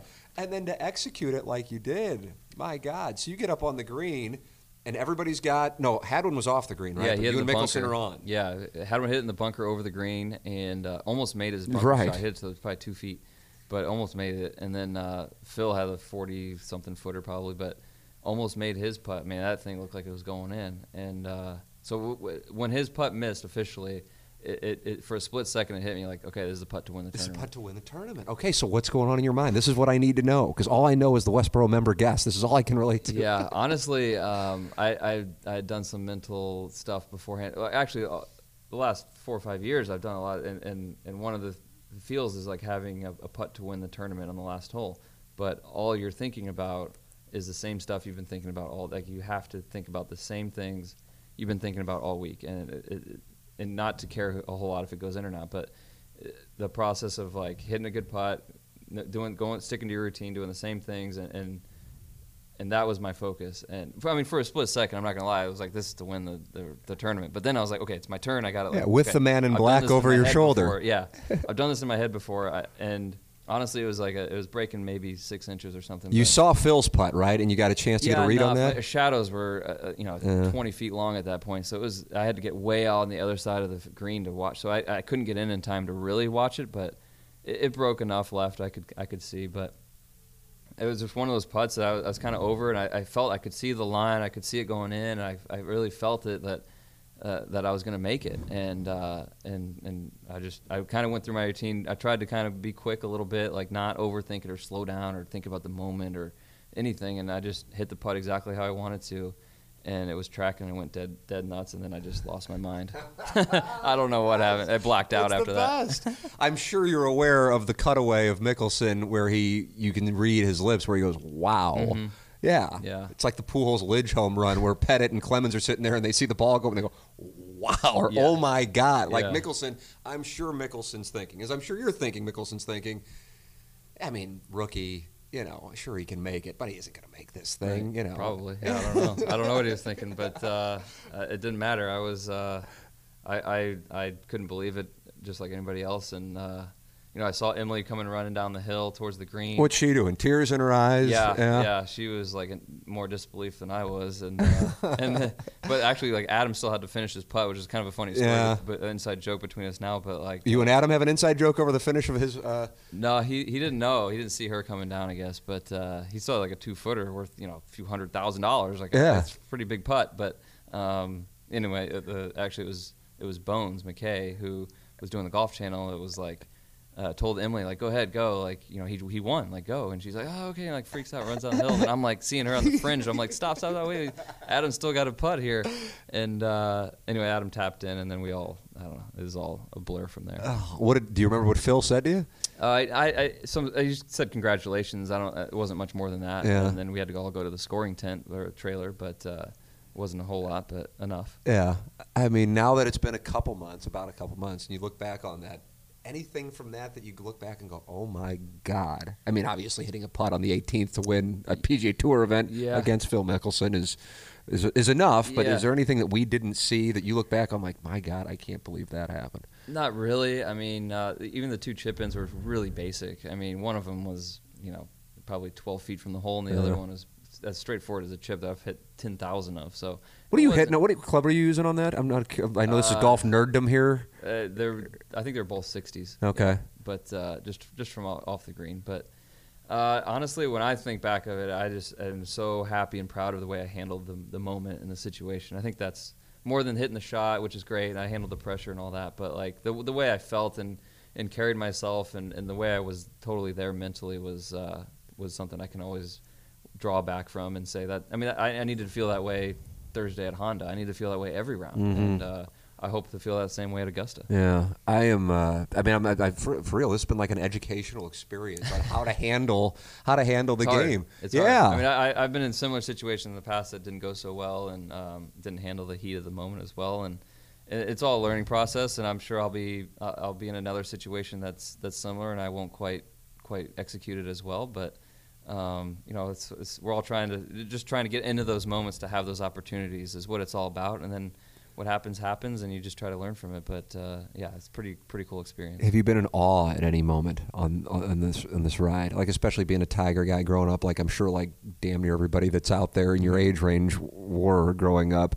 Have you had that moment yet? I mean, he's still like he's still is different than everybody. I mean, it's funny even that the players last week are in dining and his highlights come on, or he's playing live before we're about to go play, and everybody's just glued to the TV when he's on. I mean, the players. Oh yeah, I'm talking about Ryder Cup players, and we're all like looking at it. You just can't help. You just want to. He's just so different, and he's still the same. You know, he goes by you on the putting green, you just feel it. You know it. Like it's just different. It's awesome. Even though he's new Tiger. Totally. Like it doesn't matter. Like the thing you did with Kevin Na on the island green. You would never have done that years ago. Absolutely. But it's cool. I mean, it's to have him back and be in the sport, and for me now to be in the same arena with that it's pretty special. Yeah. Well, I'm so happy for. I know I was legitimately surprised. I said, hey, I'm going to be interviewing Adam Long. I'm like, oh my God, I'm so excited. I'm like, well, I'm excited. I'm glad you're excited.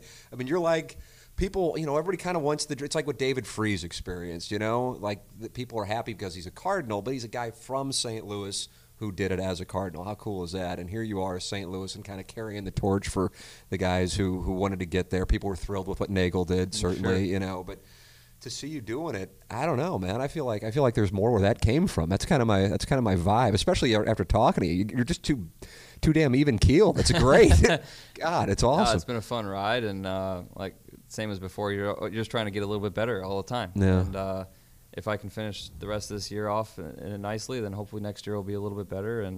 But you can't get too far ahead of yourself in golf. I mean, you just got to keep it in stride and just keep trying to do all the little things that you know that you're doing the right thing and keep getting a little bit better. You just don't want to have a round this year where you have 41 putts. No, I'll make that my new goal. How about that? Less 40 or under. Adam, I've appreciated it, man. This has been great. Thanks so much. Yeah, you got it, Tim. Thanks. All right. So there it is, Adam Long on the Tim McKernan Show. Adam, our guest, presented by Mark Hanna of Evergreen Wealth Strategies.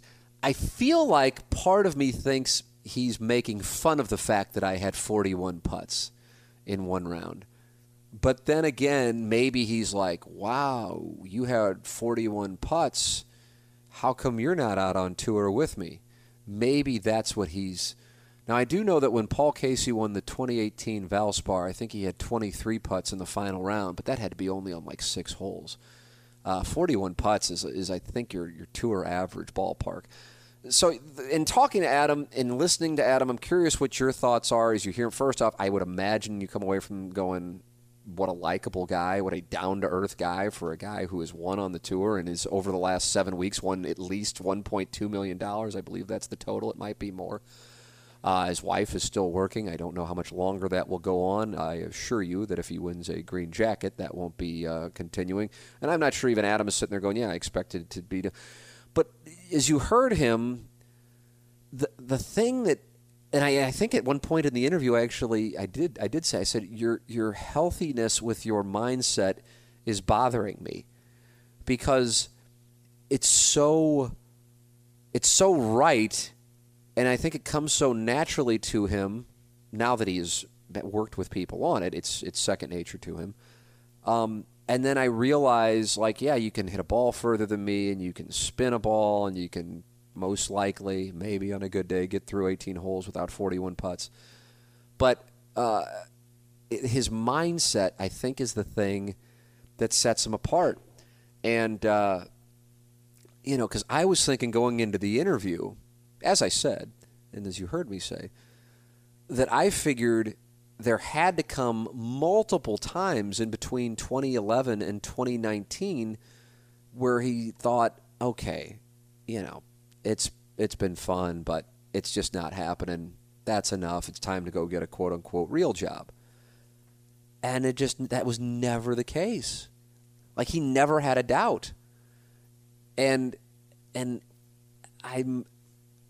in awe of that. I'm impressed by it. I don't know. Now it's easy to say that. Like, if I would have been talking to him a year ago, I'm sure some people would have gone, okay, enough's enough. You're 31 years old. Time to get a real job. As if it's anybody's business what he does. But nonetheless, just as an observer.